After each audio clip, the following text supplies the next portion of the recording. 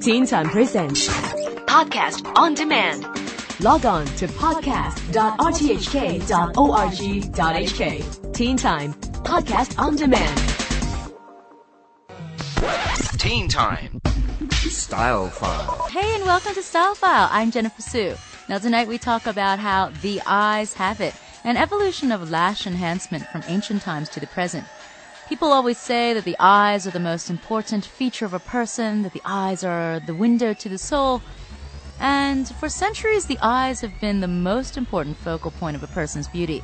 Now, beginning as far back as 4000 BC, both men and women of ancient Egypt used eye paint known as kohl, K-O-H-L, a powdery mix of soot and metal to define eyes, lashes, and brows.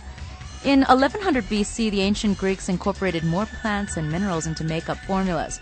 And by 0 to 400 AD, at the start of the Christian era, cosmetics were mainstream throughout the Roman Empire until its fall in 5th century AD.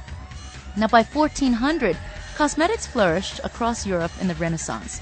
In the 1800s, the Victorian age marked a rebirth of glamour, prompting the desire for lush, alluring lashes.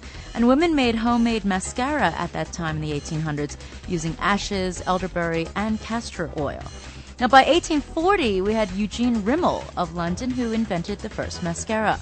By 1900, makeup continued to advance and gain in popularity, and by 1913, Maybelline mascara was invented with a mix of coal dust and petroleum jelly into a cake form applied by a brush, which was quite interesting. It was actually named after his daughter Mabel and from Vaseline. So it was a bit of a mix, and that's why they called it Maybelline. By 1916, it was the first year that false eyelashes came onto film scenes. D.W. Griffith hired a wig maker to actually make the small false eyelashes from human hair and gauze. And by the 1920s, Hollywood was full of movie stars wearing false eyelashes on the big screen. By 1960, the mascara wand was invented by Helena Rubinstein. 1989 saw Max Factor's award-winning no-color mascara. And now we've gotten to 2009, where we've got everyone from Miley Cyrus to Michelle Obama embracing false eyelashes. And they're one of the hottest cosmetic items, especially in a declining economy. And there doesn't seem to be any decline in lash demand at all. In fact, a French cosmetics new battery-powered mascara wand, which retails for about 270 Hong Kong dollars at the moment, with 7,000 oscillations per minute, and promises that the mascara will coat every lash. Well, guess what?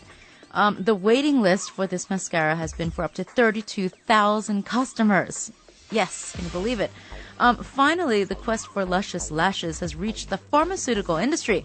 Allergan that brought about Botox has brought about a new, it's called a new prescription drug called Latisse. It helps to grow lashes longer, fuller, and darker. Now, stars like actress Brooke Shields are using it, but it definitely takes serious dedication, and it's really if you're suffering from not having enough eyelashes.